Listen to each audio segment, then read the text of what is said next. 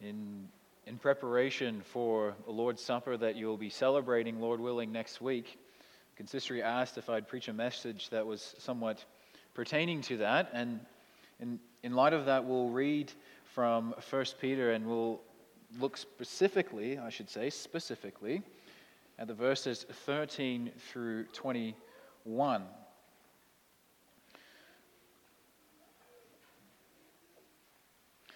But we'll start from verse 1, even though it says on the bulletin at verse 12, but we'll start from verse 1 and then we'll read through to 21.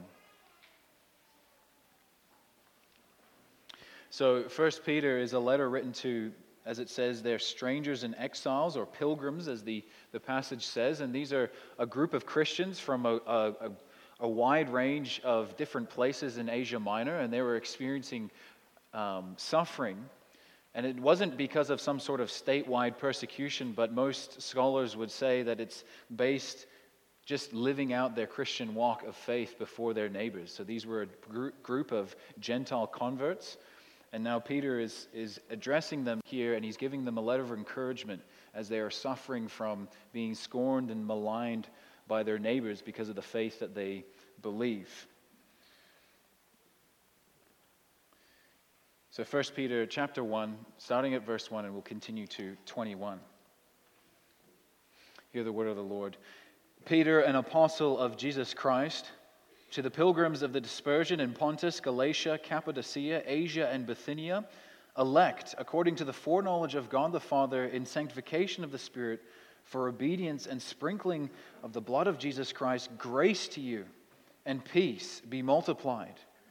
Blessed be the God and Father of our Lord Jesus Christ, who according to his abundant mercy has begotten us again to a living hope through the resurrection of Jesus Christ from the dead, to an inheritance incorruptible and undefiled, and that does not fade away, reserved in heaven for you, who are kept by the power of God through faith for salvation ready to be revealed in the last time. In this you greatly rejoice, though now for a little while, if need be, you have been grieved by various trials, that the genuineness of your faith, being much more precious than gold or gold that perishes, though it is tested by fire, may be found to praise, honor, and glory at the revelation of Jesus Christ, whom having seen, you love. Though you now do not see him, yet believing you rejoice with a joy inexpressible and full of glory, receiving the end of your faith, the salvation of your souls. Of this salvation the prophets have inquired and searched carefully, who prophesied of the grace that would come to you, searching what manner of time the Spirit of Christ was in them, was indicating, when he testified beforehand the sufferings of Christ and the glories that would follow. To them it was revealed that not to themselves but to us they are ministering the things which now have been reported to you through those who have preached the gospel to you by the Holy Spirit sent from heaven, things into which angels desire to look into. Therefore, and this follows our text, therefore gird up the loins of your mind, be sober-minded, and rest your hope fully on the hope upon the grace that is to be brought to you at the revelation of Jesus Christ. As obedient children, not conforming yourselves to the former lusts, as in your ignorance, but as he who called you is holy, you also be holy in all your conduct. Because it is written, be holy, for I am holy. And if you call on the Father, who without partiality judges according to each one's deeds, conduct yourselves throughout the time of your stay here in fear, knowing that you were not redeemed with corruptible things, like silver or gold, from your aimless conduct received by tradition from your forefathers, but with the precious blood of Christ, as of a lamb without blemish and without spot. He indeed was foreordained before the foundation of the world, but was made manifest in these last times for you, who through him believe in God, who raised him from the dead and gave him glory, so that your faith and hope are in God. So far, the reading of God's word.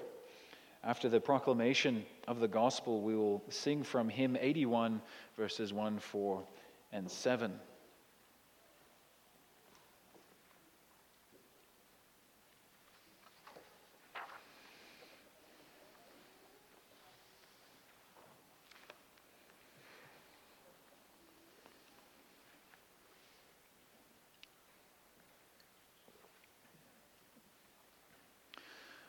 Brothers and sisters of our beloved Savior Jesus Christ, if you're into cycling, or maybe you've seen a bit of the Tour de France or anything like that, then the name Lance Armstrong might be a name that you're familiar with.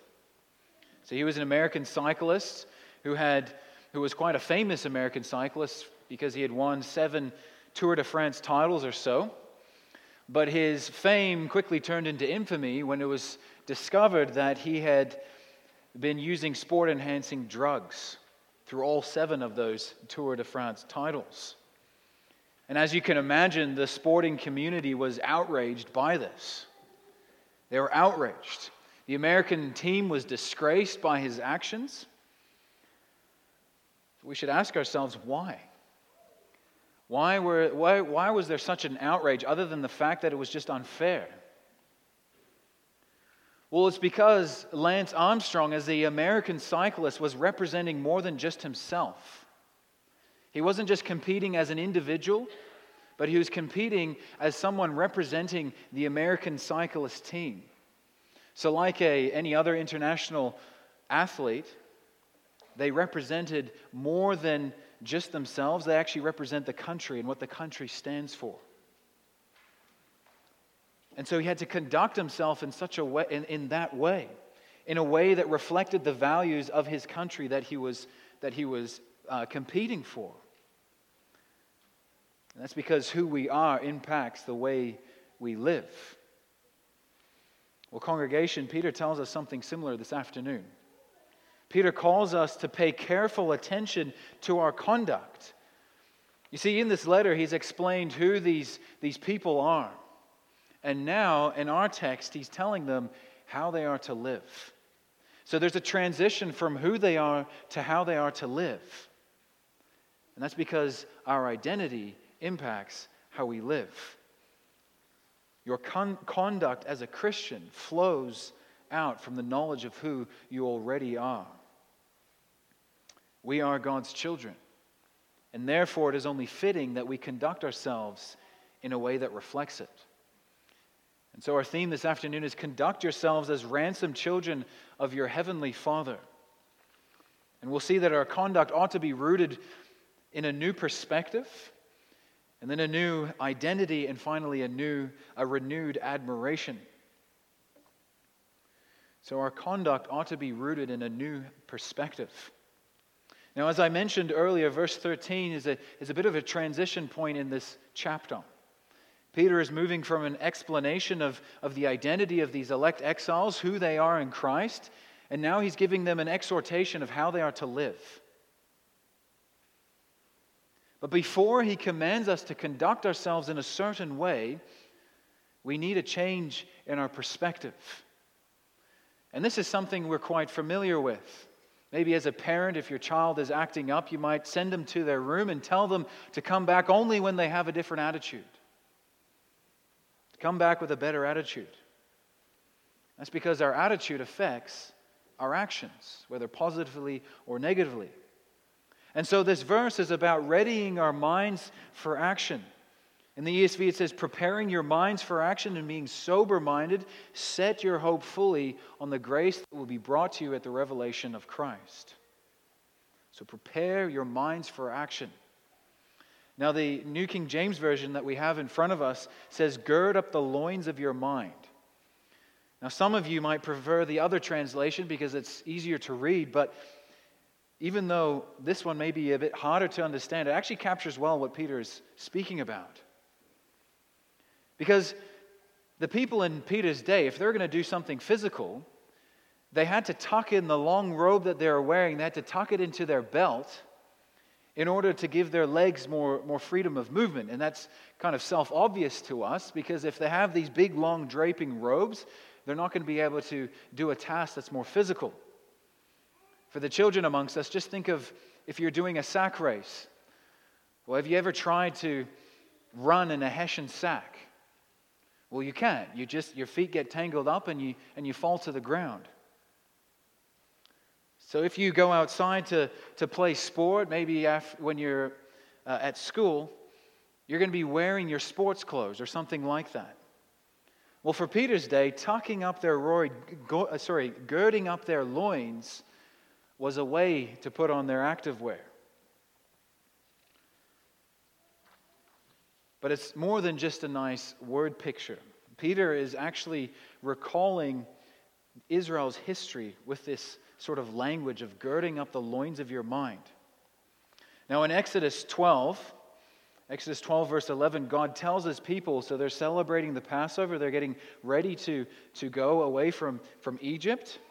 They're preparing for the Exodus, and then he tells them as they're eating the Passover, he says, "You shall eat it," that is the Passover lamb, "with your belt fastened," and literally it says, "girding up your loins, your sandals on your feet, and your staff in your hand."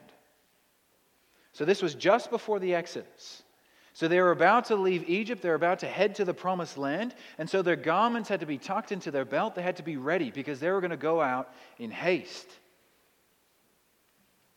And so Peter takes that analogy, and he takes that situation, and he tells us not to gird up our loins, but to gird up our minds. And the reason for this is because to walk as children of our Heavenly Father, our Holy Father, we need to have a new mindset, a new perspective. And to have a better mindset or a better attitude, it takes preparation. And the way that we prepare ourselves, Peter says, is by setting our hope fully on the grace that will be brought to us at the revelation of Christ. And notice how active it is. You set your hope. You set your mind on it. You focus on it. That's not something that would come naturally to his readers. It's not as though they could just sit on the couch passively and all of a sudden they would set their hope on the grace of Jesus Christ. Rather, it was something that they had to focus intently on. They had to actively pursue. And now the grace that Peter is talking about here is the grace that he was saying at the beginning of the letter. He's talking about the fact that they had been reborn by God, that now they are children of God. And being children of God, the fact that they had a living hope because of Jesus Christ. The fact that they had a new inheritance that God was keeping in store for them. And so he's telling them we are to set our hope fully on that, on the future revelation of Christ. And that hope, as we saw this morning even, the hope of the future changes the way we live now. And so we're meant to actively set our minds on that. And think again of the Israelites. Just before they go into the Exodus, if you think about it, they're going to leave Egypt, leave the land of slavery, and they're heading to the Promised Land. But it's not as though that they were going to take it's not as though they're going to take the Camel Express or some sort of fast way of getting around. No, they're going to go there on foot. It was going to be a hard slog, day in, day out. And so they had to set their mind actively on what was coming, that future promised land, because as soon as they lost sight of that, then they would start getting distracted.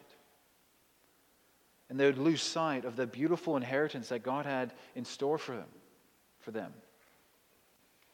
And the same is true for us this afternoon. If we lose sight of the future glory that awaits us, then what's going to happen is that we're not going to be able to conduct ourselves rightly during our earthly journey here. And we're going to do what we saw this morning. We're going to set our mind not on the grace of God, but instead we're going to set our mind on the Jordan valleys of our day. And therefore we need to be sober-minded. We need to be sober-minded. And now here he's not talking about drunkenness, even though that is included in the word. Rather, he's talking about being free from excess in our thinking. So the opposite of this word is a lack of control or extremes.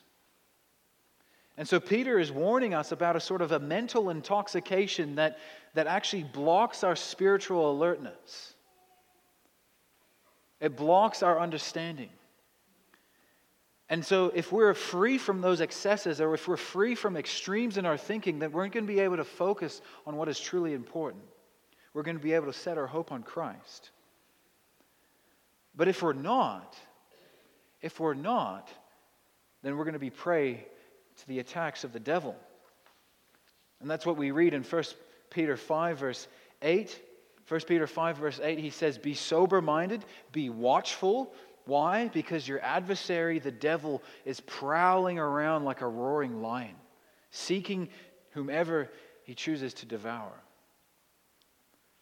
So Satan's most effective tool against us is spiritual intoxication, you could say. It's a clouding of our minds by distracting us by extreme thinking, whatever that may be, because that's going to pull us away from what is really important. And so, congregation, we have to ask ourselves, what are we filling our minds with? Because if we're filling our minds with the wrong thing, then we're going to be distracted and our vision is going to be blurred. And we will struggle to put our hope in the right thing. Or I should say, in the right person. We will place our hope in our work. We'll place our hope in our status. We'll place our hope in our social networks, in our likes on Facebook, our hits on Instagram, our Snapchat friends, our vacations, our favorite TV series, our leisure activities, whatever it is. Now you might be thinking to yourself, well, what's wrong with that? What's wrong with that? And it's true that these things aren't necessarily bad in and of themselves. But the question we should be asking is not, is it wrong? What's wrong with it? But is it helpful for us? Is it helpful? The writer to the Hebrews, he urges us to cast aside every weight and sin which clings so closely. And then let us run with endurance the race that is set before us. So if you think of a sprint runner, if you think of a runner, he's not going to run with a backpack with all kinds of stuff in there. And that's not because the backpack is something wrong in and of itself. It's because it doesn't help him run. It weighs him down. And so when he's preparing for his race, if he's preparing for his run, he's going to keep in mind the finish line. He's going to keep in mind that goal, and that is going to influence the way that he prepares for the race. He might even think about everything, even down to the shoes that he's wearing. And so the question we have to ask ourselves is, what is distracting us from our eternal future? What is hindering our run? Because a sober-minded perspective on life will cast aside, will throw away anything that distracts us from that hope. Because ultimately, brothers and sisters, if we set our hope on anything else, we have no hope. We can't set our hope partially on Christ and then fill it out with other things. No, we have to set our hope fully on Jesus Christ. Because when trials come, when we are afflicted by illness, by sickness, by death, well, our jobs, our vacations, our possessions, our likes on Facebook, all those things won't give us hope. These are not going to sustain us in our walk before the Lord. It's not going to sustain us in pursuing that future blessing to come. It's the hope of eternal glory will put things in perspective for us. It will enable us to conduct ourselves as a child of God in this broken world.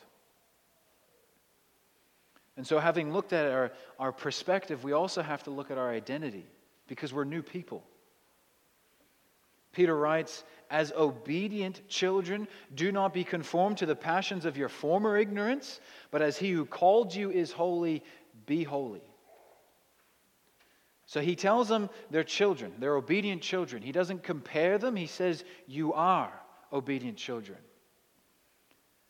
And this, of course, is a natural result of the fact that God has caused us to be born again, which he said in verse 3. God has begotten us, it says. So what we see is there's a transfer of fathership, you could say, that's going on in this passage, We're no longer children of the devil. We're now children of our Heavenly Father. We have a new Father. And so that means that because we are new children, it means that we're going to conduct ourselves differently. That's because who we are impacts the way we act.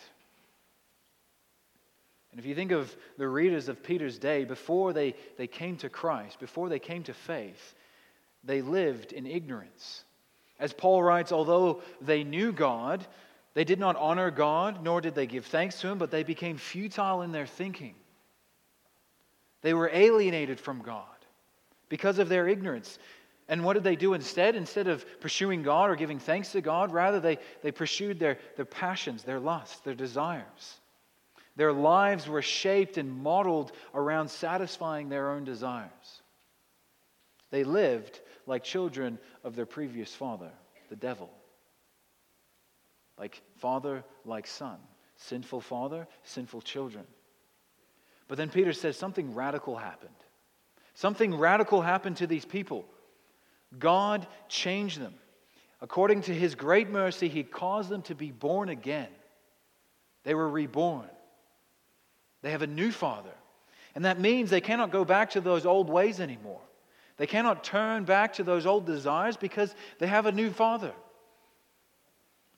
And if you think about it, it was very tempting for them to do this.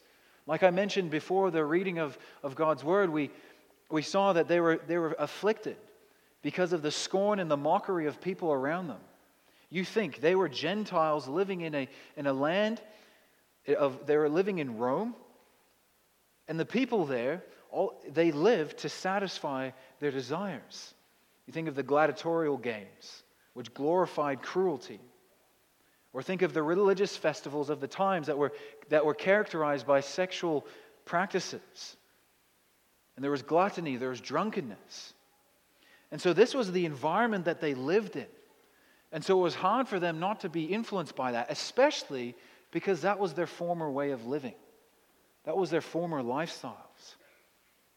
You could think of it this way. You could think of one of these individuals. They go outside, they see their neighbor, and the neighbor's like, hey, do you want to go to this drinking party? And he says, sorry, I can't go. He says, are you serious? Ever since you become a Christian, you're such a prude. You never come to these things anymore. And so they were scorned and they were scoffed at.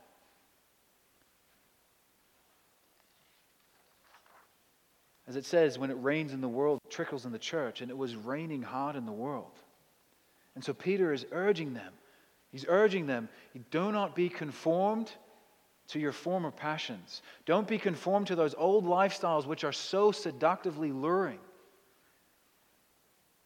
Rather, he says, he calls them to holiness, as God is holy. God, our Father, is a holy God. He's holy in wisdom, He's holy in power, holy in splendor, holy in righteousness and love. He's holy in all His perfect attributes. You could say holiness is who God is. It's His character. And as a result of His holiness, there's a separation of anything that doesn't measure up to that standard. Of anything that doesn't measure up to pure perfection. God delights in all things that accord with His character, but He hates anything that is contrary.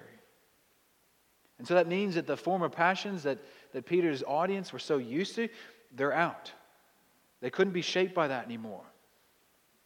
Because they were new people. And therefore, their conduct had to reflect that. Now, brothers and sisters, there's something we cannot miss here. Because notice how Peter calls them, he says, be holy. He doesn't command them to become holy. He doesn't say, become holy as your heavenly Father is holy. He says, be holy. And this is important because it goes against the legalistic tendencies that we have in our hearts. We have such a tendency in our hearts to try to be holy, to try to become holy. And that's not to say that that's a bad thing. That's not to say that that's a bad thing, but the thing is, He's calling us rather to be who we already are.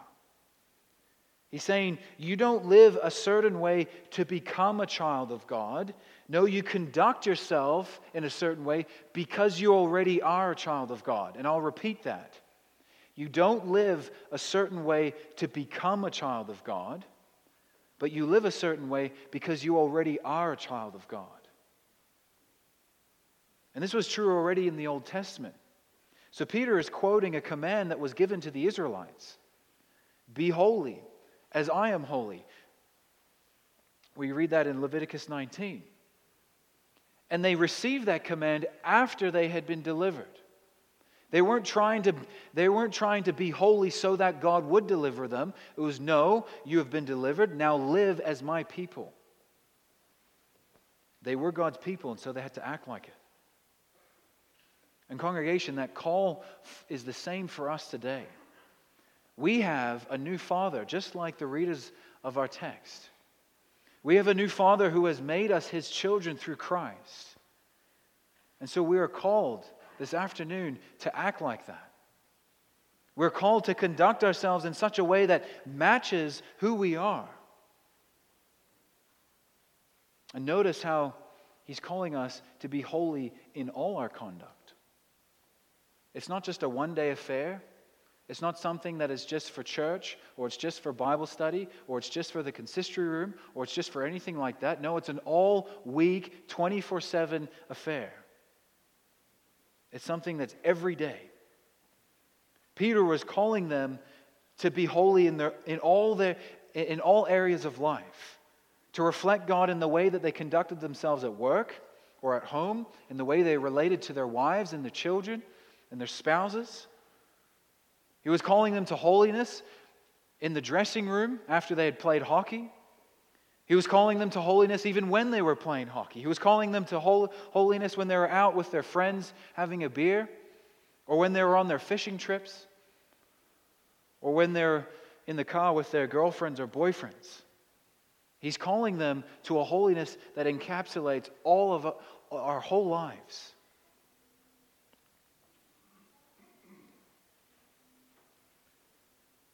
Because, brothers and sisters, who you are affects how you live. So our God is a holy God. Nothing impure or defiled can be in His presence. God hates that which is unholy because it's contrary to His very character. And so that means He can't turn a blind eye to our sinful conduct. His perfect righteousness demands that it must be judged, and that brings us to our third point. In verse 17 it says, "And if you call on Him as Father who judges impartially, according to each one's deeds, conduct yourselves with fear during the time of your exile." So the first part of that sentence is not a sort of an if-then statement. It's not like, if you call on, then you're going to do this. No, He's actually saying since. He's assuming it to be true. Since you call on God, the Father who judges, conduct yourselves with fear. Conduct yourselves with fear. Now, you may have heard the phrase, which is kind of popularized lately, which is faith over fear. You see, many today believe that a Christian should never fear, especially not God. Fear is not fitting for a Christian, they might say. However, the Bible clearly teaches that fear is a very appropriate response to God. Just think of Psalm 19. What does it say? It says the fear of God is clean. In Proverbs, we are told that the fear of God leads to wisdom. Or think of Proverbs 14:27. It says that the fear of God is the fountain of life. So fear of God is life. So what kind of fear are we talking about here? Well, the fear that Peter is calling them to is a reverent awe, a deep admiration and respect for God because of who He is, because of His holiness, because of His supreme excellence. And this is something that's in keeping with the rest of Scripture. Just think of what Paul writes in 2 Corinthians 7. He actually combines both holiness and fear together. He says, since you have these promises, beloved, let us cleanse ourselves from every defilement of the body and spirit, bringing holiness to completion in the fear of God. So that means a natural response to the holiness of God is fear. It's a reverent awe for who He is. Now, why should we fear God? Why should we have this sort of profound respect for God? Well, it's because God is our judge. The same God you pray to is the same God who judges you. And that's the emphasis here in this text. The emphasis is not that the judge is our Father, but that the Father is our judge. And because our God is holy, that means His judgment is impartial. And the word impartial means that He doesn't pay respect to persons. He doesn't let one person off because of their circumstances. So He doesn't cut anyone slack just because of their ethnicity, because of their intellect, because of their social standing, because of the church that they're from, or whatever it is. No, He judges them impartially. He judges them according to each one's deeds. And with the emphasis of love in our time, this is something that we can be in danger of forgetting. We can think of sometimes we can think of God as though He's some sort of granddad in the sky who sort of smirks at our mischievousness. But the God we serve is not like that. He hates anything contrary to His nature.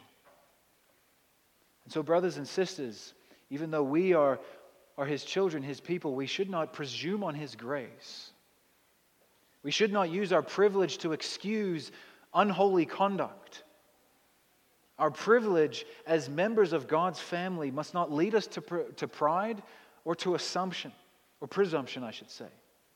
Yes, He is our Father, and for that we can rejoice. But He is also our judge. And so that impacts the way we live.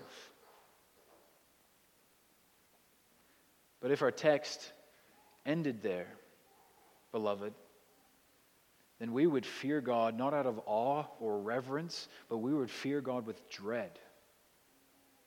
We would be terrified of Him. Because if we just think of ourselves, even just think of our conduct this past week, we know that we do not measure up to that standard. We do not measure up to the holiness which God requires us to live according to. If He judged us impartially, if He judged us according to each of our deeds, we think of the psalmist, who could stand? Indeed, we would be damned to hell. We would stay forever separated outside of His communion, outside of His grace, which is a dreadful thing. As it says in Hebrews, it's a fearful thing to fall into the hands of a living God. But what is amazing, brothers and sisters, is that the holiness of God does not only move Him to holy righteousness, which judges sin, but also to holy love. Verse 18, He says, knowing that you were not redeemed with corruptible things like silver or gold from your aimless conduct received by the tradition from your fathers, but with the precious blood of Christ as of a lamb without blemish or spot. And these verses changes everything. You were ransomed, beloved. Peter is not only using an imagery from slavery, which his readers would have been very familiar with, but he's recalling the history of Israel. He's recalling that history of the Exodus. And that the picture of redemption from slavery is often how God describes His acts in the Exodus. So you think about it, the people had to gird up their loins. They had to eat the Passover in haste. And then what does Moses tell them? He says, remember this day in which you came out of Egypt, out of the house of slavery. And later in Deuteronomy 7 verse 8, he says, the Lord has brought you out with a mighty hand and redeemed you. Or you could say, ransomed you from the house of slavery. They were slaves of Pharaoh, but God redeemed them. God brought them out by His mighty hand. Now, beloved, we're not slaves of Pharaoh, but we're slaves of Satan. We're slaves of Satan walking in darkness. But God bought us out of that. He ransomed us. He redeemed us. But that redemption did not come without a price. Back then, slaves were costly, very costly. And to transfer a slave only came once the money was exchanged. So redemption comes with a price. Well, what is the price of our redemption? Peter says it's nothing else than the blood of the Son of God himself. Slaves are bought with silver and gold, which is valuable, but nothing is compared to the blood of the Son of God, Jesus Christ, that has bought us out of slavery. So the redemption from the slavery of Egypt was ushered in by the blood of a lamb, which you read of in Exodus. But our redemption from our slavery to sin is ushered in by the spotless Lamb, Jesus Christ. Just think of John when he sees Jesus coming for the baptism. He says, "Behold, the Lamb of God who takes away the sin of the world." Jesus is the spotless Lamb. It's almost as if Peter puts it like this. It's almost as if he says, for delivery from slavery, you need money. For delivery from the slavery of sin, you need more than money. We need nothing else than the precious blood of Jesus. And so what we see is that the holiness of God, which moves him to righteously judge sin, also moved him to give his Son to die for us. And that is no small thing for the Father to do. If you read through the Gospels, what you see is that Jesus had an intimate relationship with the Father. And even you think before that, the Father, Son, and Holy Spirit were united in perfect love. And so it wasn't an easy thing for the Father to give his Son. But what is amazing is that God did not withhold even his Son in order to ransom us from the clutches of Satan. Grace is freely given, but that does not mean it's cheap. Brothers and sisters, let's just spend a moment thinking about that, the price that was paid. Because the price of something often reflects its value.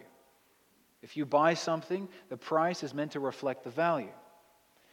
And so that means that we get really excited, extremely excited, when the price is less than the value. That's probably why some of you might go to the shops on Boxing Day, even though it's a long way away. You might go to the shops because you can buy a top-of-the-line hockey stick for a better price, for a cheap deal. Or you can buy a beautiful dress for a deal. And it's a deal because the price is less than the value that you're getting. But on the other hand, it means that if the price doesn't match the value, we walk away. It means that if the thing that we're getting and the thing that we get doesn't compare to the price, well, we leave it. We don't buy it. Now, brothers and sisters, when we were stuck in the mire of our sin, there was only one price that could be paid. And that was the blood of the Son of God. That was the only price that could satisfy God's wrath against sin. That was the price, the blood of the Son of God. And if we think about it, there is no way, humanly speaking, that God should have paid that price. Humanly speaking, God should have walked away. The blood of Jesus for stubborn, rebellious sinners, it's too much. It doesn't match. We are not worth such a great price. The blood of Jesus is far too great, it's far too precious, far too glorious to purchase our freedom. How could it be worth it, beloved? We were slaves. We were slaves, and by nature, it's not as though we were stuck crying out to God. No, what does the Catechism tells us? By nature, we hate God and our neighbor. We rebel against God. And yet our merciful God, moved in holiness, was willing to pay our ransom, was willing to satisfy his justice with the blood of his dear Son. How could God do that? This is what Paul is getting at in Romans 5 verse 7. He says, "For one will scarcely die for a righteous person, though perhaps for a good person one may even dare to die. But God shows his love for us in that while we were sinners, he died for us." Christ died for us. Brothers and sisters, doesn't that just fill you with admiration, with awe for who your God is? We have been ransomed with a price, the blood of our dear Savior. So how could we? How could we now live for our passions, our desires? How could we live for our jobs, for our party lifestyles, or whatever it is? How could we do that? How can we conduct ourselves in any other way other than living as children of our God? Because we've been bought with a price. And that is what you will celebrate next week with the Lord's Supper. That you have been bought with a price. The precious blood of Jesus Christ. So when you celebrate Lord's Supper and you see the wine going into the cup, think of Jesus' blood poured out for you to save you from your sin. That is what God did for you. Peter says it was for the sake of you. It was for the sake of you that Jesus spilled his blood. It was for the sake of you that he died. It was for the sake of you that he rose again and that he ascended into heaven, so that your hope would be set on nothing else than God, so that your hope and your faith would be in God. Isn't that amazing, beloved? The holy God who judges sin was moved in his holiness to send his Son to die for us. Such grace gives us a new perspective on life, doesn't it? Such love gives us a new identity as a people of God. And such radical mercy fills us with awe for God. So therefore, beloved, as blood-bought children, live as children of your Heavenly Father. Amen.